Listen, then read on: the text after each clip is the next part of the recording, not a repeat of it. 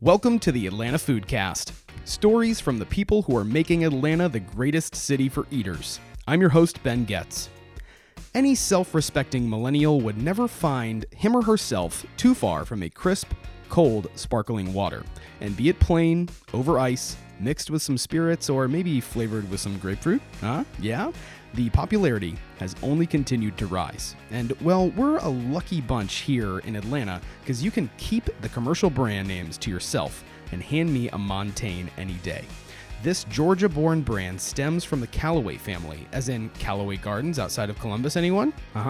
And Hollis, a fourth-generation Callaway, has brought new light to the family's famed spring water from Blue Springs, and we caught up at their field office in Grant Park where he gave me the rundown on how Montane got started. Here's Hollis.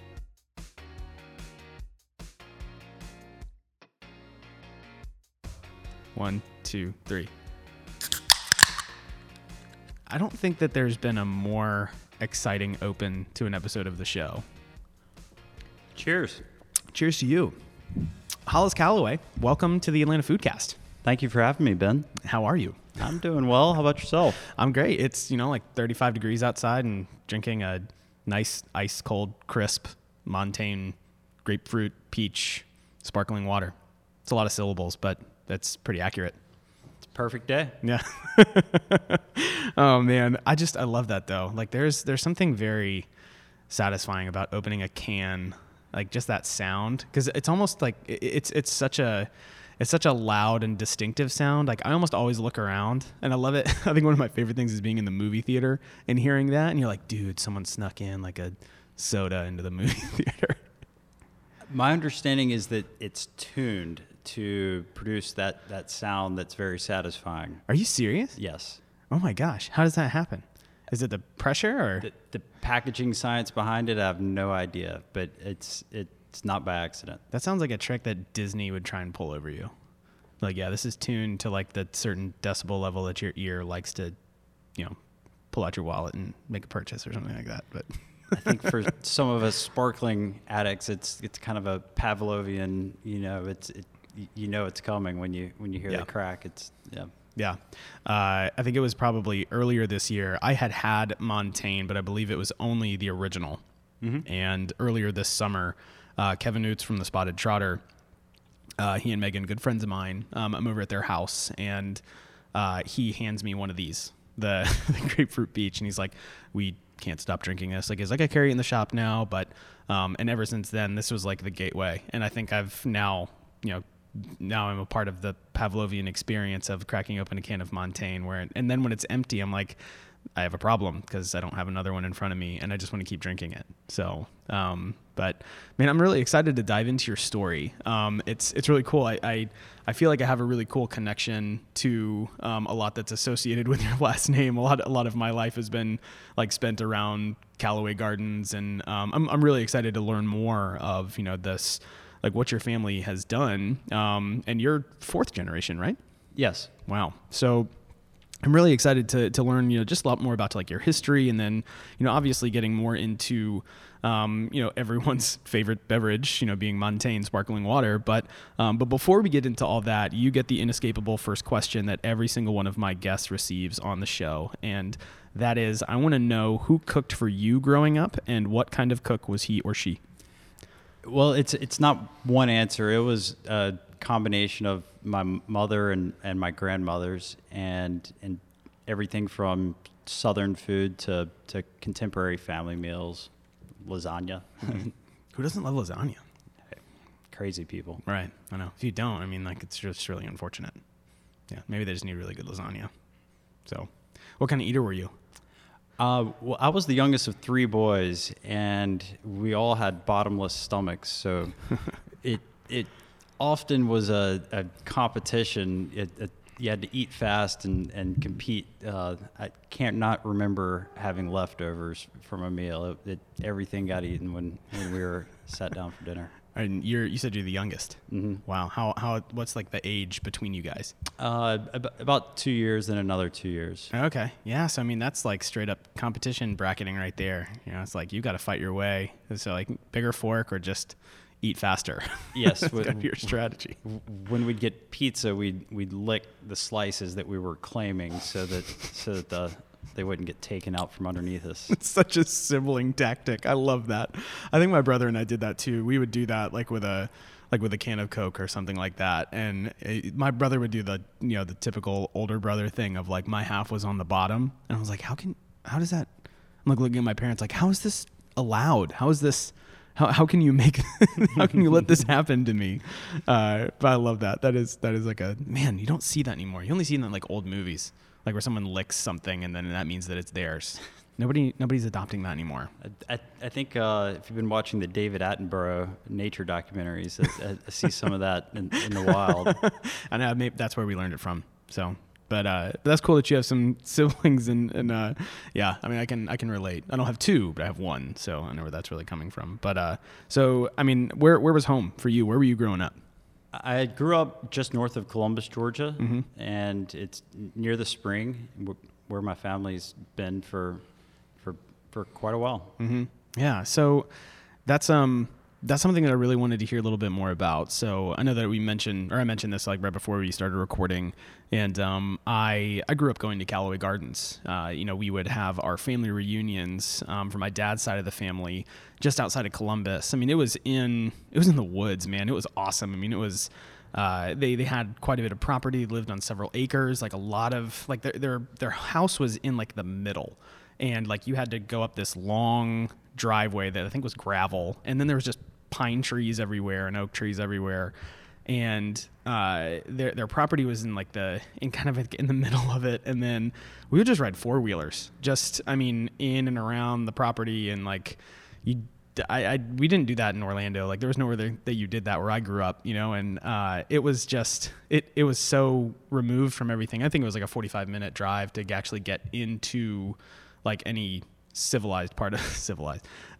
industrial part of Columbus. So it was like in the sticks, but like we grew up, going there every single summer, and it was all of my dad's family and all of us. And Callaway Gardens, like they were either going there to play golf, or we were going there to go to like the butterfly garden, or just, traipsing around the grounds. And so it was cool. I feel like I have like a dotted line somewhere in my story to the Callaway name. So anyway, that's a long-winded way of saying like I like what your family does, Hollis. Well, I appreciate it, and it's a great story. And the more I spend time in Georgia and Atlanta, Atlanta claims to have 5 million people.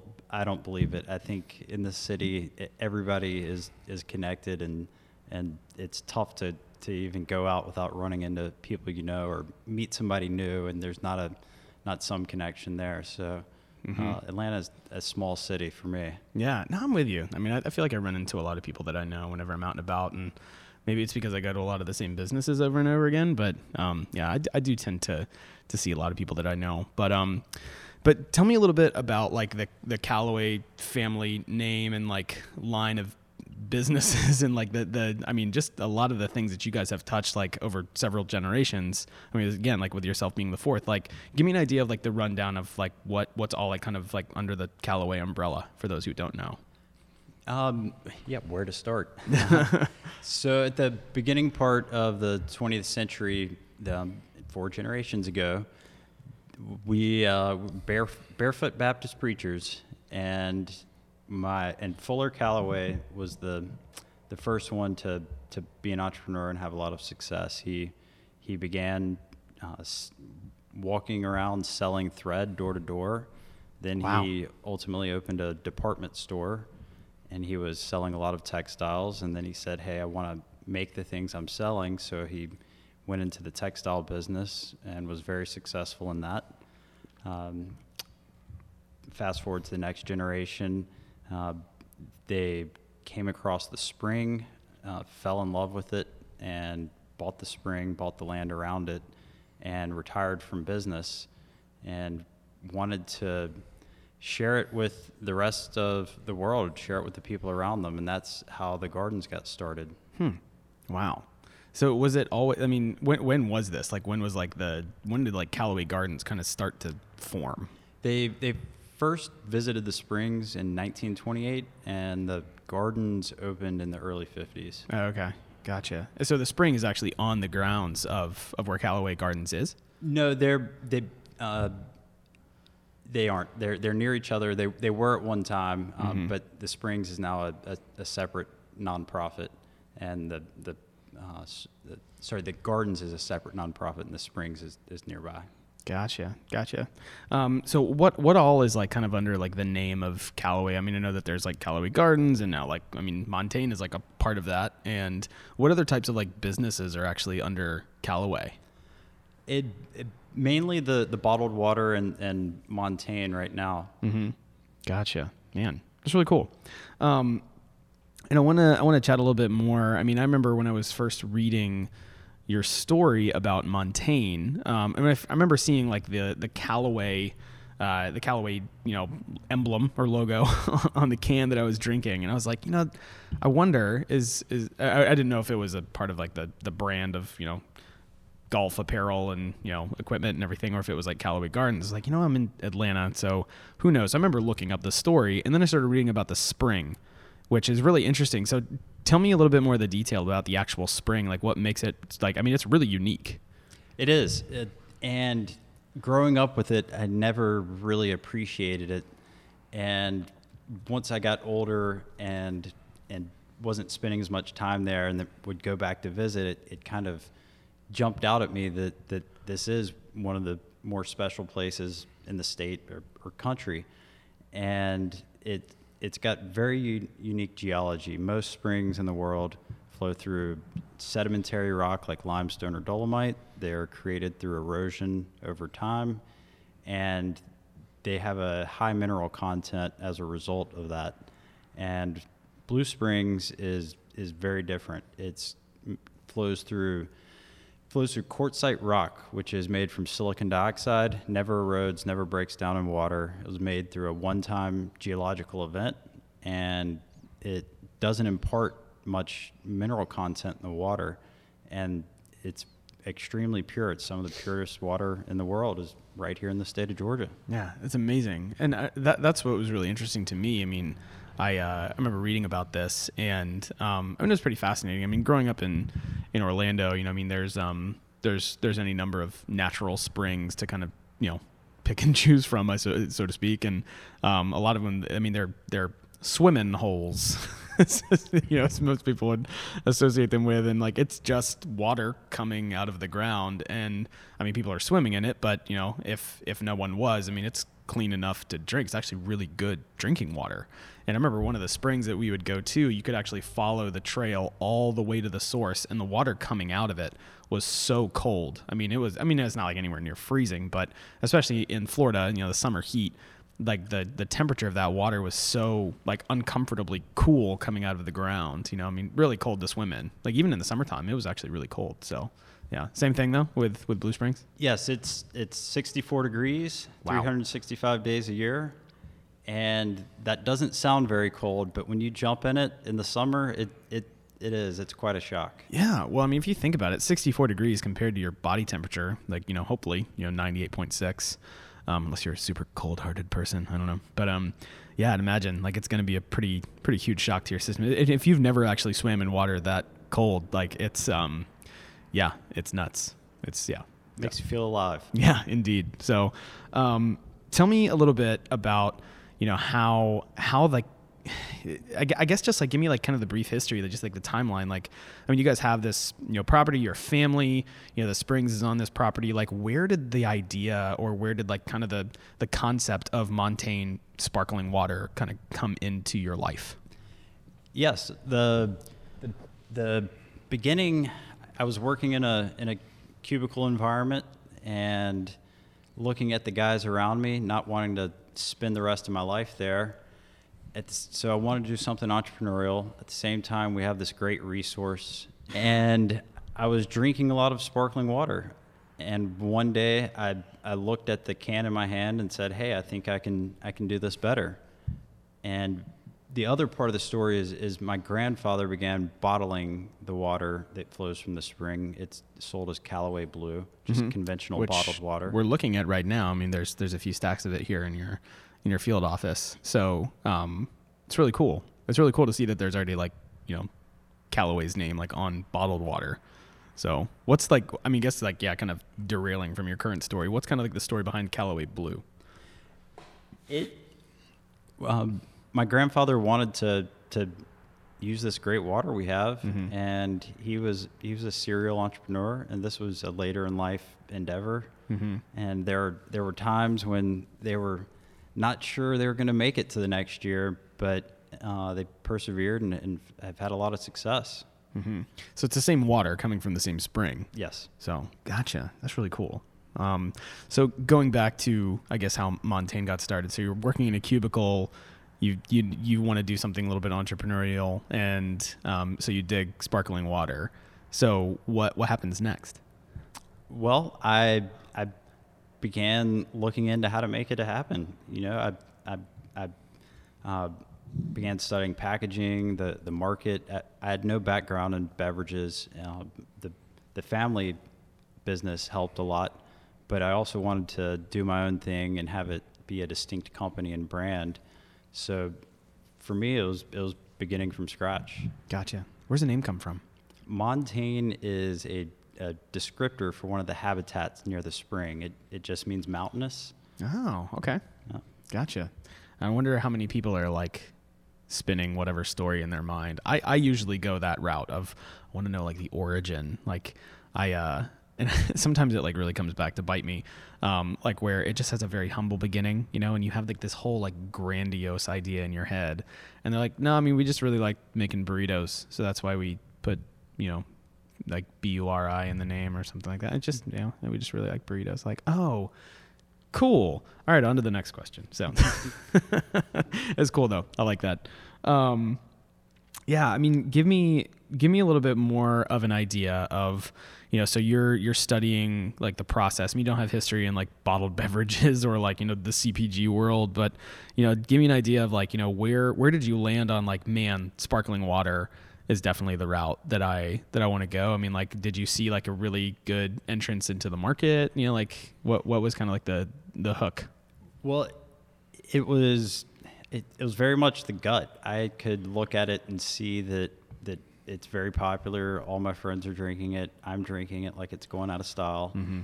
And I was talking about it with my dad, who runs the bottling business now, and older generation wasn't quite sure about the idea, and ultimately I just knew that it was the right thing, so I took the plunge. Yeah. And you actually mentioned something that I wanted to talk about. What do you think it is? I mean, because like I feel like it's probably been like the last, I don't know, 3 years, maybe a little bit more, maybe even a little bit less. Like, what in the world is it that sparkling water just like, I mean, I feel like it just infiltrated the kind of the culinary world as well, but especially just like the public who all of a sudden just seem to find sparkling water to be like, oh my gosh, or mineral water, like, oh my gosh, like this is the greatest thing. It's like, I remember drinking it back when I was like 8 years old and I hated it. Like it was like soda without sugar in it. And like, this is gross. And like my mom, like to this day, she loves drinking sparkling water, and she did even when we were kids, but I feel like it's just it's kind of taken its own. I mean, it's really like attached itself to like, it's a very popular thing right now. So why do you think that is? I believe it's a confluence of factors. It's a few things happening. It's people are moving away from empty calories. They aren't drinking, sugary sodas anymore. They're not giving them to their kids. And they're culturally, a lot of writers became sparkling water fans and started writing about it. And I think that contributed to the popularity. And the same thing could be said in the culinary world. There's, it just started catching on. Yeah, it is really interesting. I mean, I feel like it was just like the right, maybe, small spheres of influence that then kind of reverberated into the larger public. And like, I think here in Atlanta, I mean, almost every coffee shop that I go to, like I hang out like all the time. I could go to like Spiller Park or either like Toco Hills or even at Pond City Market. And we live over in the Highlands. So like, being walking distance to however many places I can like, find Montane is quite a few. I mean, I definitely can't count it on two hands, any more hands than that. But it is really cool. I mean, and I just love seeing like people like holding it like in their hands, you know, and like I'm a big fan of having like sparkling water, you know, next to like a double shot of espresso. Like that's a really great afternoon pick me up. But I found that, you know, having and not that this necessarily always goes together for everybody, but like a double shot of espresso or more, maybe 3 or 4, but just depends. But then like either of the flavored versions of Montane is actually it's a nice combination as well. So maybe that's a new one. I don't know if you've heard that one yet, but no, it's sparkling water pairs great with coffee and espresso, and mixing it up with flavors. You know, people want variety, so. Yeah, and so talk me through like some of like the flavor lineup, like of if you've never had Montane and you're listening to our conversation here, like what's kind of like the spectrum of flavors under the Montane name right now? Yeah, we have four offerings that we have now. We have original, which is unflavored. We've got cucumber lime, lemon honeysuckle, and the newest one is grapefruit peach, which is the one that we're drinking right now. And I would go up against anyone that feels that these flavors are seasonal. I completely disagree. I feel like they transcend the seasons, Hollis. That's what I want to hear. Yeah, but it is really nice. I mean, it's I think each flavor is very crisp and really like calculated in just how much flavor there is. I mean, cucumber and lime, like it's not imbalanced in any way. And then even the grapefruit peach, like you really do get both. You get both of those flavors, you know, and like they really come through. So how did you kind of decide on like that profile of like the 4 different offerings of Montane? Well, I wanted, first off, nothing exotic. I wanted things you could find in the South that are inspired by our awesome culinary scene. So no pamplemousse here or elderberry. What in the world? I mean, I wonder if everybody really knows what pamplemousse really is. What's an elderberry? Yeah, exactly. And you can't really pick it out. I think everyone only knows that elderberry is a thing because they shop at IKEA, you know, and then you go to the food court and there's like an elderberry, like something in like the IKEA food court. Like you don't know what an elderberry looks like. Stop faking it. So yeah, wanted flavors you could find in the South and wanted flavors. We all of the flavors are pairs, so we wanted flavors that complemented and balanced each other. And from there, it's just kind of brainstorming and then a lot of paneling, getting friends and family in a room and having them all try different versions, going to a coffee shop and asking strangers to try this. And, you know, I have a little grading rubric that I pass out when I do a sampling and have everybody judge the aroma, the flavor, you know, and rank them. So it's not a very formal process, but I do try to gather as much data as possible. Yeah, it's important. I mean, I think that there's, you know, out of 4 different flavor profiles, I mean, I think there's something there for everybody. I don't know. That's my opinion, but you know, I think it's good to have at least a little bit of a garden variety. So yeah, and I think people like to mix it up. Some people do have one, and that's all they drink. But a lot of people will, you know, week to week they'll change what they're drinking. So yeah, if someone were to ask me like, do you want a Montane? They don't even have to ask me which flavor would I like. Like, just would you like a Montane? The answer is yes. Like, I don't care which one it is. I'm going to drink it and enjoy it. Like equal parts, you know, if you broke it up into, you know, like how much love can you really point towards one flavor? Like it's going to be, you know, equal for me. So, I love all of your children just the same, Hollis. So, yeah, I wanted to ask real quick, like so when did Montane actually start? When did you actually like launch and like you can now drink Montane out of a can? The first production was 561 days ago. Whoa. So I believe that was May 22nd of last year. Yeah. Man. So how long were you working on like fine tuning recipes and flavors until you got up to that point? So I mean, we're talking May 2017, obviously. Yep. So how long had it taken you guys to kind of like perfect, you know, and then, I mean, obviously getting it, you know, canned, you know, how long was that process for you guys? It was pretty fast. It was about 8 or 9 months. That's it. Wow. That's incredible. We've been talking about it and spitballing until till I finally, got ready to say go. But once I said go, it was, you're spending money on a business that isn't producing any. Yes. So you're working as fast as possible to get to production. Yeah. Yeah. It's kind of like having, you're paying rent on a building and you're waiting to open a restaurant. You're like, let's get open as fast as we can because it'd be great to, start seeing some revenue so we can pay for this spot. That's a great analogy. Yeah. That's a crazy timeline though. I mean, like that's, 8 or 9 months and then launch. And I mean, I think you guys have seen pretty explosive growth. Over the past, what'd you say, 500 and some odd days? Yep. Yeah. So, give me an idea. I mean, like from when you guys launched, I mean, just May of last year, like how much have you seen just like the brand grow? Like, I mean, obviously, I mean, you guys are, I think it's really very quickly becoming a staple, throughout culinary circles and just, I mean, I think the public of people who enjoy sparkling water in Atlanta, it's definitely becoming more of like a household name. So it's really cool, man. Great. Yeah. And it's more than I ever would have anticipated before starting all this, all the support from the culinary community, people who appreciate local foods and high quality and healthy foods. I never anticipated this much support from the community. It's very humbling. Yeah. Yeah. How big's the team? You're looking at them. Awesome. Yeah. I love that people ask me how big, the team is at Atlanta Foodcast. And like, well, it's, the whole operation fits in this Pelican case right next to me, and so wherever I can find a quiet spot to edit, and I record, in people's field offices like this or in their restaurants, and it's fun. I should play it up more, You should be like, oh yeah, it's I lost count. Yeah, it's a lot of people. But that's crazy that it's just you though. So I've had a lot of help along the way. Mm-hmm. So and tell me where is like Montane actually being like produced and then canned? Yep. So I take the spring water from the spring, I put it into a tanker truck and send it to a canning line, and that's where the carbonation, flavoring, and packaging happens, and it's not far from the spring. Gotcha. So still in Georgia. Mm-hmm. It's like everything's coming from Georgia. I love that. Yeah, man, and I love that.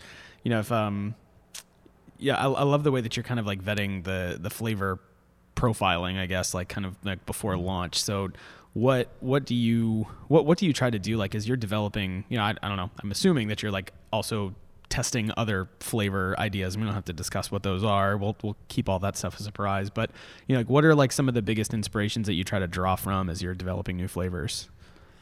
Well, flavors and beverages are closely associated with memories and emotion and nostalgia, and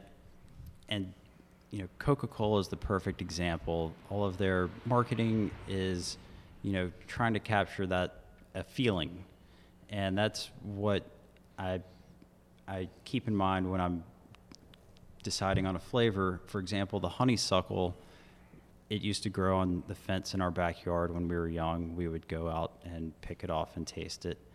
And that was one reason that I chose honeysuckle. It also, the floral notes worked well with the lemon.